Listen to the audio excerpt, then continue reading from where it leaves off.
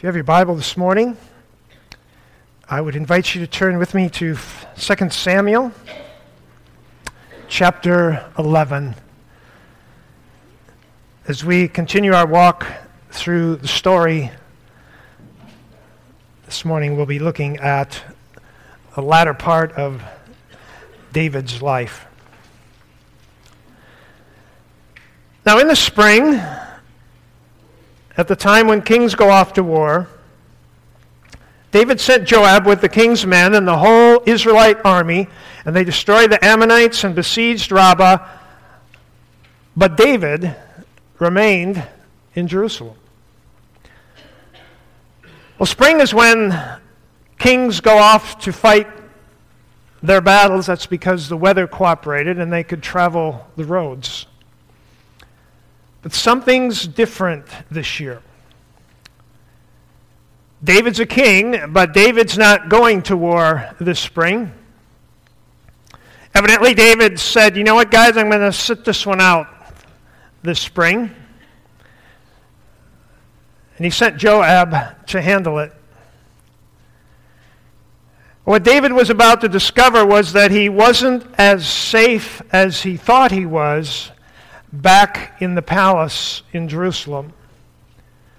There's a different kind of enemy lurking in Jerusalem. An enemy that fought not with swords and arrows, but an enemy of the soul that dealt with deception and lust and greed,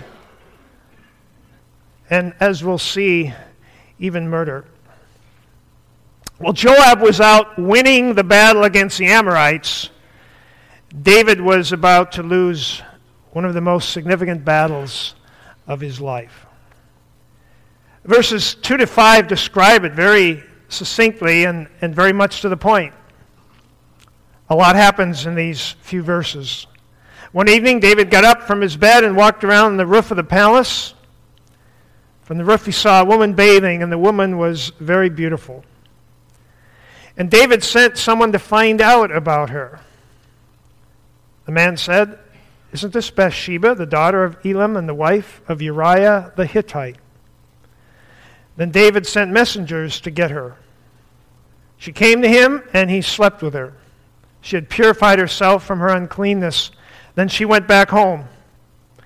And the woman conceived and sent word to David, saying, "I am pregnant." So here's David. The ESV actually translates it the most accurately. It was late afternoon, and David was on his couch. Basically, he was taking a nap. He gets up, and he goes up out on the roof, and the palace was up above all the other buildings and the other houses, and of course they made use of all of the area of the houses, including their roofs. And so there are many things that we don't know here. We don't know if David went up there looking for something. We don't know if he had been up there many times and had an idea what he might see, or if this was just a rare exception. Whatever it was, though, the image that David saw, he looked at long enough to burn into his mind so that when he walked off of that roof, he could not get the image of this woman out of his brain. And so he sends out people to find out who this woman was, because he's enamored with her. They go out and they come back and they report to him, David, number one, she's a married woman. She has a ring on her finger. Number two, she is the wife of one of your great warriors who at this very moment is out fighting for you and for your kingdom. And so one would conclude that that was the end of the story. And for the average man, in fact, for probably just about anyone in Jerusalem it was, but David was not an ordinary man. David is king. That means he has power. He has unlimited power. What the king wants, the king gets. Those of you who saw Lord of the Rings, and if you didn't see it, Frodo is, in the play, Frodo the character is probably the least person you would ever expect to struggle with power. He's a very humble, the kind of guy that would never even desire power, and yet when he gets this ring upon which whosever finger it goes on has ultimate power, it's amazing the temptations that come into his life. It's amazing the battle he has with that. You know, we're told that people that are very famous or have a lot of power, a lot of money, actually begin to feel sorry for themselves. And they feel sorry for themselves because they have made a lot of sacrifices, or they feel they have. You say, now what does somebody who has it all sacrifice? Well, they sacrifice all their peer relationships. All of a sudden, they're on a different level, and it's not quite the same as when they were just an ordinary person. They lose all their privacy. Now there's not a private moment in their life, and they begin to feel like, you know what? I have a lot, but I have sacrificed a lot to be here and a lot to get here, and I have this coming. I have this coming. I'm entitled to this. And so David here, though, given an obvious red light, a solid red light. She's married to one of your fighting men. David decides to run the light. And he runs it because he can. Before he knows it, he's under the covers with another man's wife. A man who is out fighting for his kingdom. This is a man, the Bible says, is a man after God's own heart. We're going to talk about that this morning. And the story is only going to get worse from here. So, David sends Bathsheba back to her house, and we can only assume that this is going to be their little secret. But then David gets the unexpected call from Bathsheba. David, I need to tell you something. I'm pregnant. And so now David has another decision to make. Is he going to confess or is he going to conceal?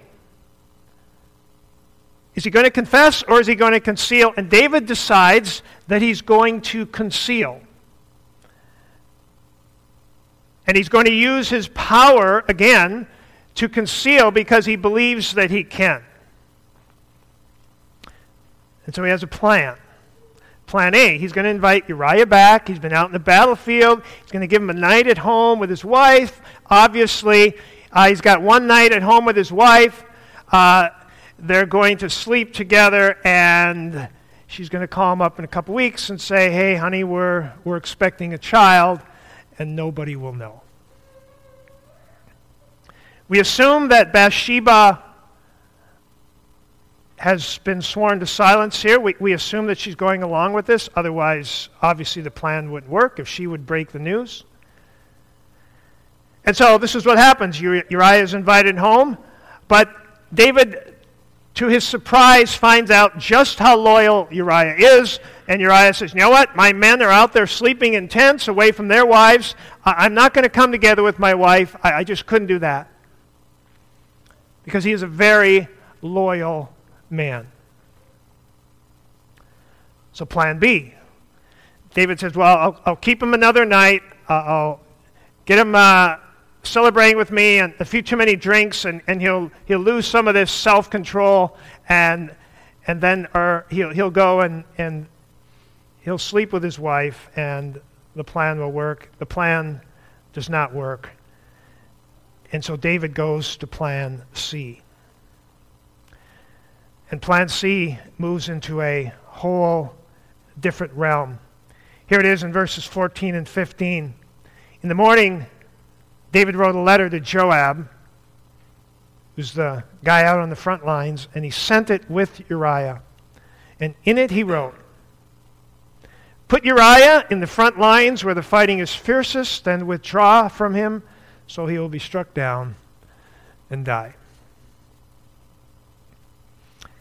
Interesting that he sends the note with Uriah, because he knows that Uriah is so faithful that he will not open that message and see what it says. And so Uriah goes and delivers to Joab his own death sentence.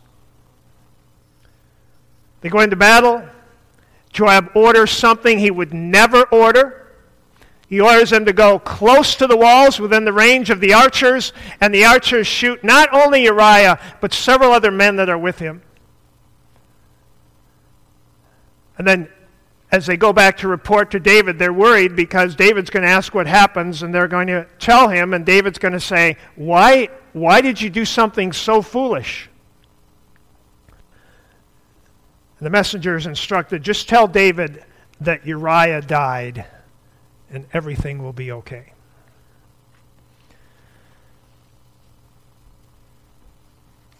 All of this so that David can save faith.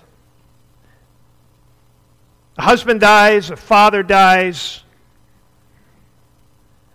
because David wants to save face. And so we see covetousness, we see lust, we see adultery, we see possibly even rape, we see lying, we see murder. At least 5 of the 10 commandments here are broken in one swipe. And this is the man after God's own heart. Well, at this point, David's objective has been met. His sin has been concealed. It's gotten much messier than he ever wanted.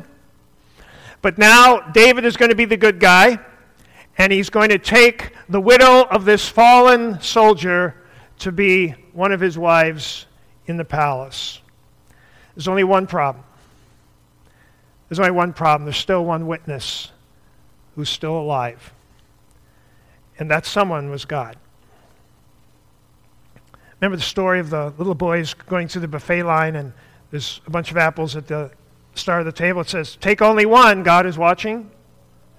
Remember the story? And they get to the other end, there's all these cookies, and the boy starts stuffing his pockets. His friend says, we can't do that, we're going to get caught. The boy says, no one's looking. He says, what about God? He says, well, he's watching the apples. Yeah. No, God sees it all. And I don't know, David's a man after God's own heart.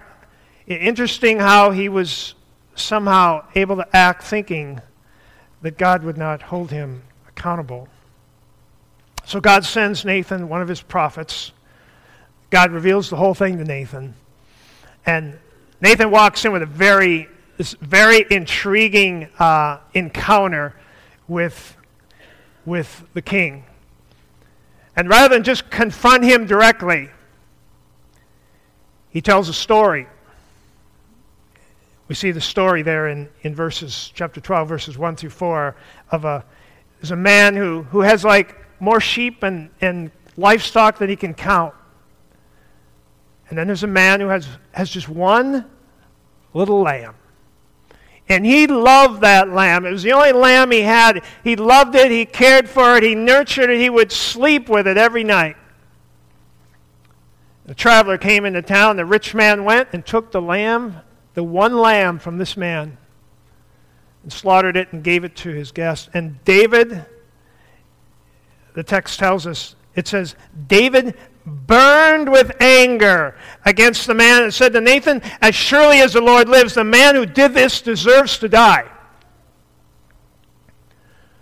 Now, obviously this was not a good thing to do, to take this man's pet. But the story here was about an animal, and certainly David was upset. But it's interesting that David, the word here that's used, David was just absolutely enraged.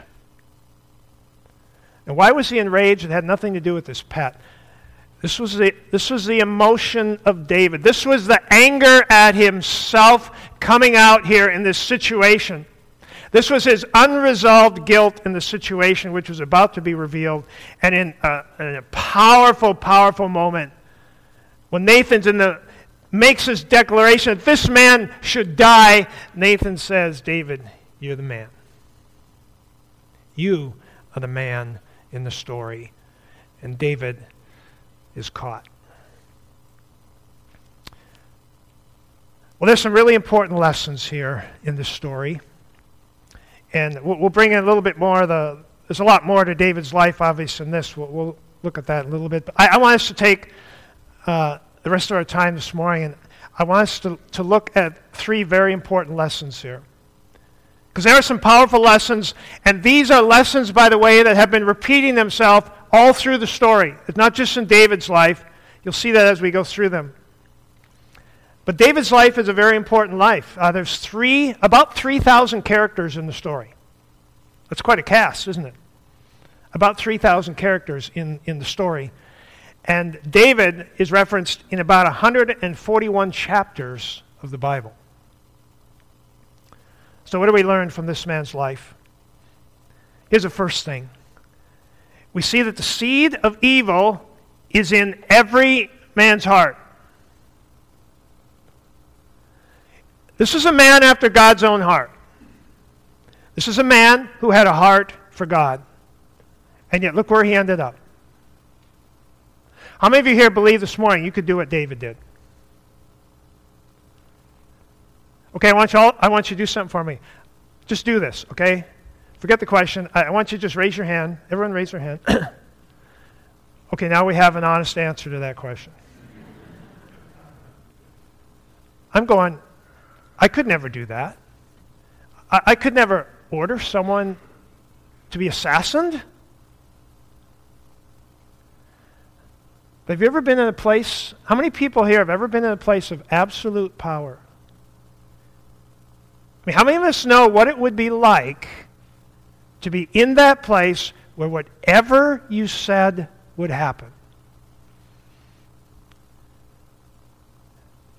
You know, at our house, we have a lot of these little things.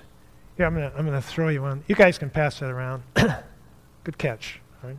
This is an acorn. Do you know that we have thousands of these in my yard? They fall like raindrops in the fall.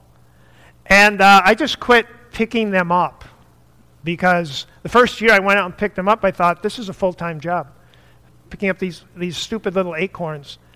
And they don't really do anything except about 1 out of 1,000. 1 out of 1,000 will fall into a spot. It'll find some soil where it can get pressed in and where it's got enough moisture and just enough light. And you know what will happen? It will sprout an oak tree. It doesn't happen very often.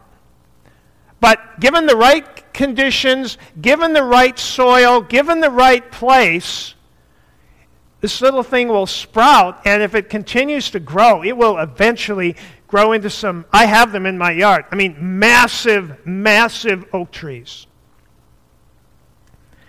So we look at this and we say, you know, I could never do what David did.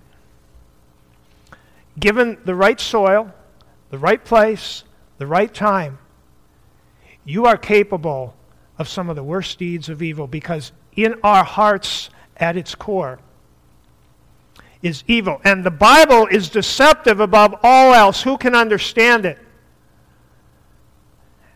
And so we see here that if we don't manage these seeds of evil in our lives, as inconspicuous as they might be, they can sprout and begin to develop into things that we never imagined possible in our lives.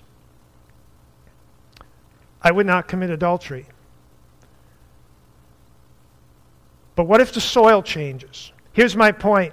Don't underestimate or become careless about the potential for evil in your life and in mine. It was John Owen who said, you need to be killing sin or it will be killing you.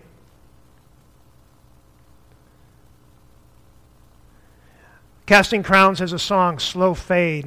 It says, people never stumble in a day. Remember that song?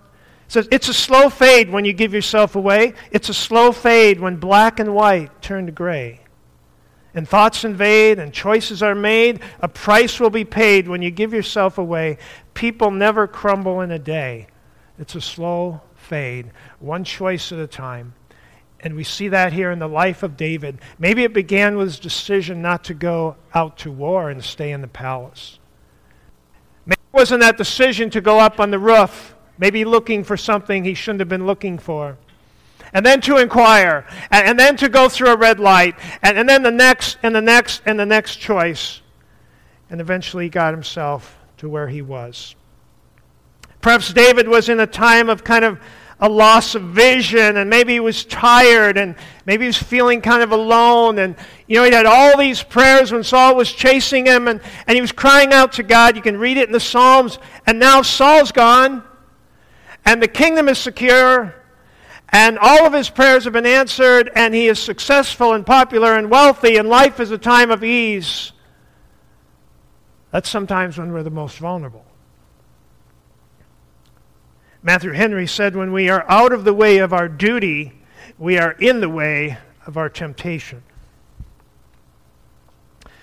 In the book of Hebrews, we find in Hebrews 3:13, it says this, but encourage one another daily, as it is called today. The ESV says it, and probably more accurately, but exhort one another daily. Actually, that word has a sense of meaning confront one another.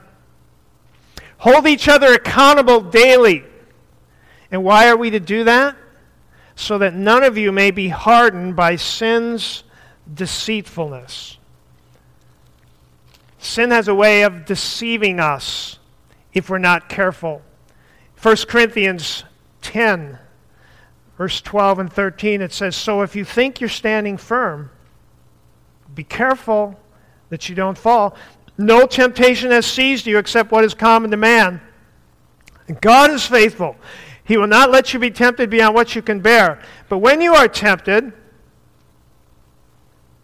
it doesn't say he will take it away. He says he will provide a way out so you can stand up under it. He will provide a way out.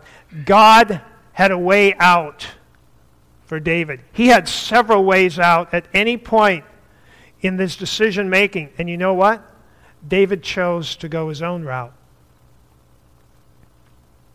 He had a choice to confess or conceal. Confession was the way out. Don't think it couldn't happen with you. There is potential for evil in every one of our hearts.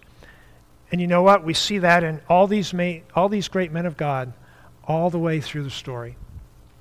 Here's the second thing, and we have seen this time and time again, the consequences of sin. We saw it in Moses, we saw it in Paul, and now we see it in David. In the Exodus, we see it in the people of Israel. They disobeyed God, and what happened? They didn't get to go in the promised land. Moses didn't get to go into the promised land. And we saw God be gracious to Saul, but Saul sinned, and Saul is stripped of being king. And now we see David. And I have to be honest with you, and maybe you've had this thought. It almost seems like God's playing favorites with David. I mean, look at Achan. Remember, he's the guy that took some stuff, took some silver, and hid it in the floor of his tent. And, what happens? He loses his life. His whole family's wiped out with him. Now, that's bad to take some stuff you're not supposed to. But, I mean, what David did in comparison to me seems a lot worse. How come David didn't lose his life?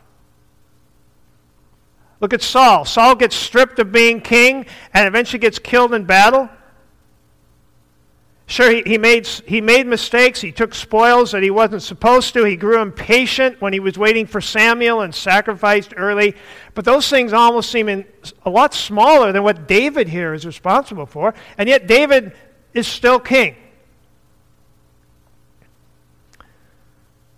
What's going on in the story?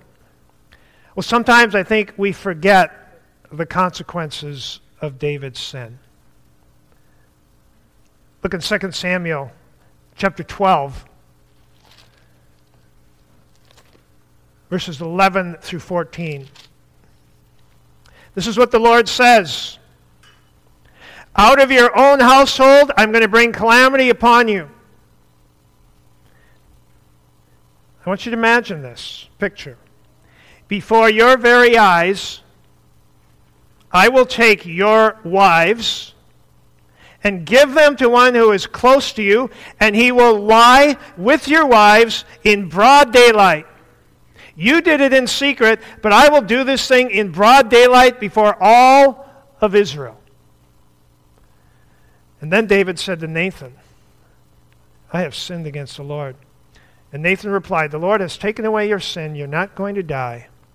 But because by doing this you've made the enemies of the Lord show utter contempt, the son born to you will die.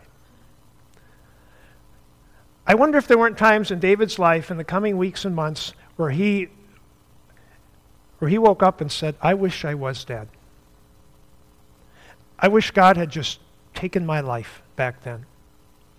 I mean, you start to think about what David went through and the consequences of his sin. God, the prophet said, God has forgiven you. That's not an issue here. We're not talking about forgiveness. We're talking about consequences of sin. And so we see that this son is born out of wedlock, and so Bathsheba comes, and they have this son, and just as the Lord said, this son dies, and David lives for the rest of his life with the knowledge that his son not only died, but his son died because of his sin. Think about that one. And then his daughter is raped by the half-brother. Then the half-brother is assassinated and killed by Absalom, the full brother of his daughter. Think about that going on in your family with your kids.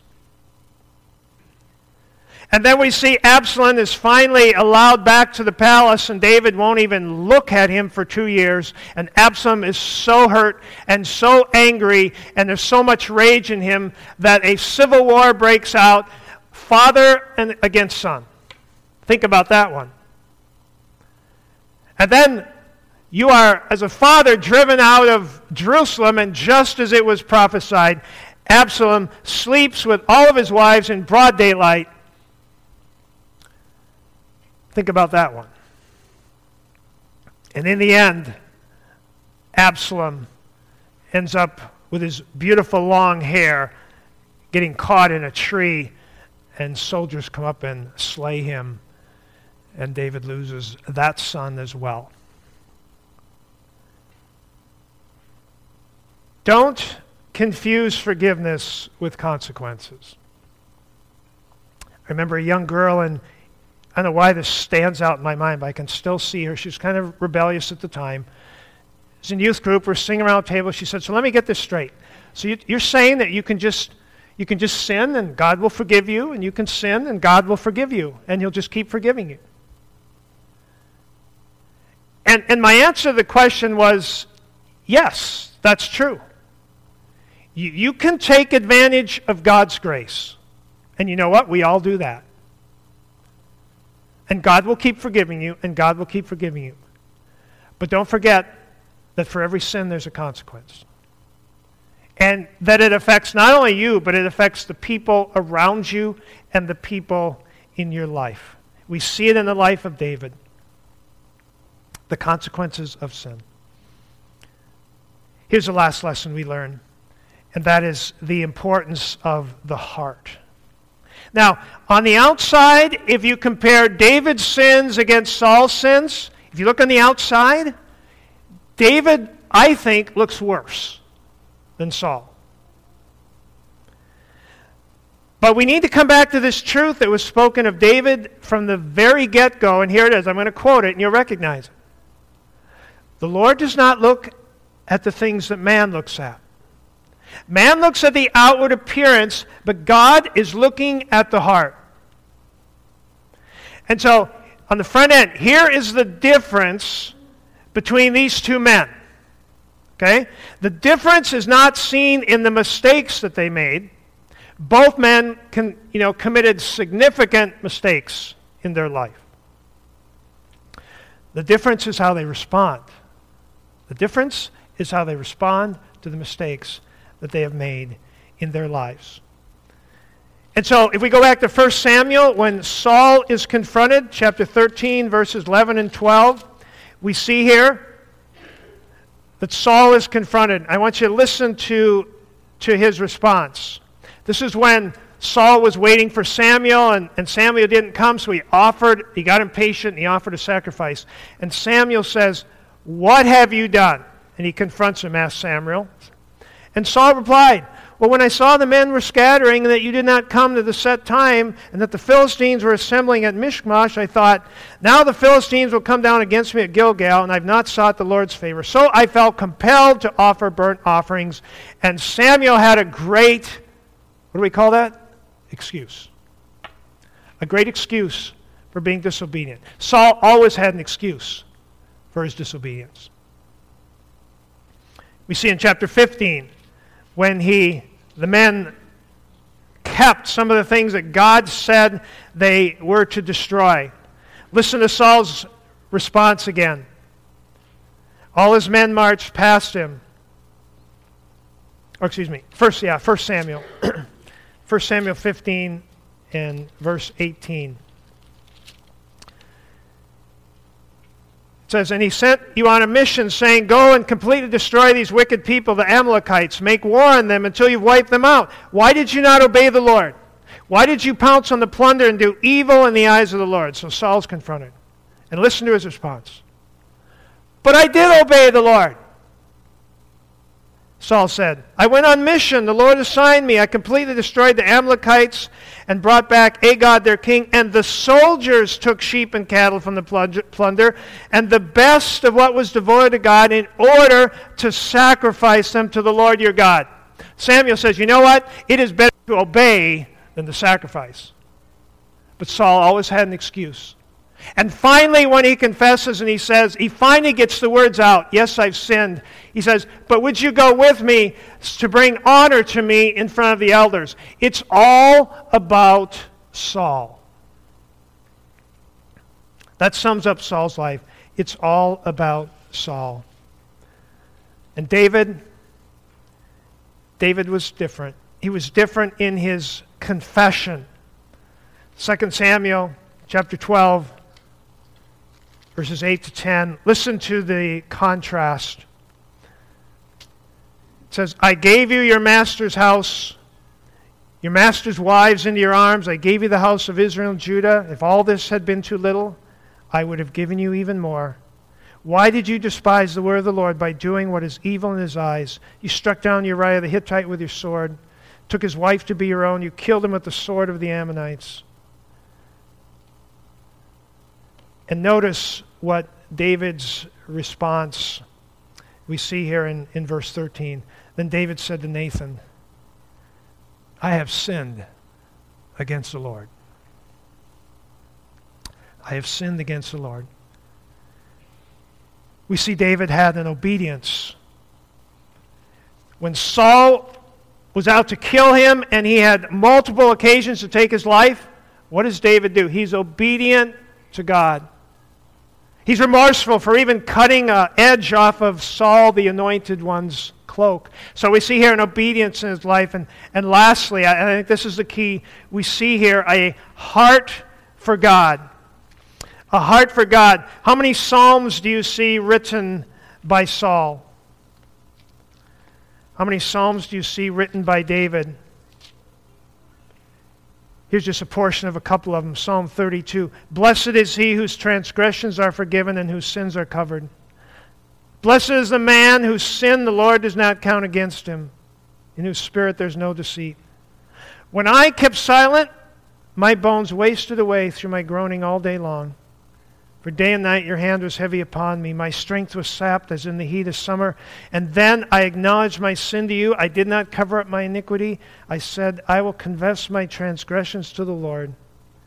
And you forgave the guilt of my sin." This was public. This whole sin of Bathsheba, it's really like David writing his journal and publishing it for all of Israel to hear his personal confession. You can read Psalm 51, the actual words of confession that is directly related to David's sin with Bathsheba. So, in conclusion, evil is not always measured by God like we look at outward appearance. In fact, you may be a very kind, moral, good-looking person, but if you're doing it for yourself, if you're not doing it for the glory of God, then God views that as evil in the heart of man. Before we take sin lightly, we need to remember there's a consequence for every sin. Before we take God's grace, before we say, well, I can do that because God will forgive me. Yes, He will forgive you, but there will be consequence of sin in our lives. You reap what you sow. God is not mocked. And finally, we see that you may have made some pretty significant mistakes in your life. But they need not relegate you to the cheap seats in the back of the stadium. I don't think any of us have done anything more than David here. And yet, David is still termed as a man after God's own heart. And amazingly, when we get to the end of the Old Testament and the first words of the New Testament as we started off are these amazing words. Matthew writes, a record of the genealogy of Jesus Christ. And who is Jesus Christ? He is the son of David. Father, today we hear this story. And Father, we desire for you to speak to us. We don't want this just to be an interesting story. But what are you saying to us in our lives and in our story this morning? Father, what are you wanting to say? Lord, maybe there are some of us here who have failed to realize that there are significant consequences to sins that we entertain in our lives, or we justify, or we just keep on with. Father, maybe there's some compromises, some things, they're just little seeds right now, like little acorns that we're compromising, and we fail to realize that they can sprout and grow into things much bigger. Father, perhaps there are some here that have chosen the road of concealing instead of confession, and are in the middle of something right now that Father, you are calling to confess and to take a different route than concealing. And Father, perhaps there are some here that are judging by the mistakes that they've made in their lives, that they would never be able to sit anywhere near the front of the stage, that they are relegated for the rest of their lives to some place far away. Lord, you look at the heart. We look at things we've done, but you look at the response of the heart.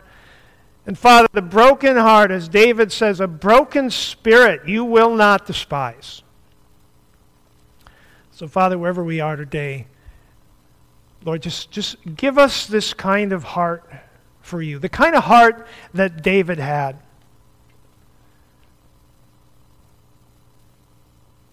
Father, we pray that this would be your work in each of our lives today. Because, Lord, we, like David, are far from perfect people. But there is hope for each one of us. There's hope for David. There was hope for Moses. There's hope for Abraham. Father, you used them greatly in your story. Men far from perfect, but who had a heart from you. And so, Lord, as David said, put that clean heart in each one of us, we pray. We pray this in your name. Amen. I invite you to stand as we are dismissed this morning. Father, may your blessing go upon us. May the desire of your heart for us as your people be clear to each one of us today. And Lord, may we respond in the way that you're calling each one today. We pray this in Jesus' name. Amen.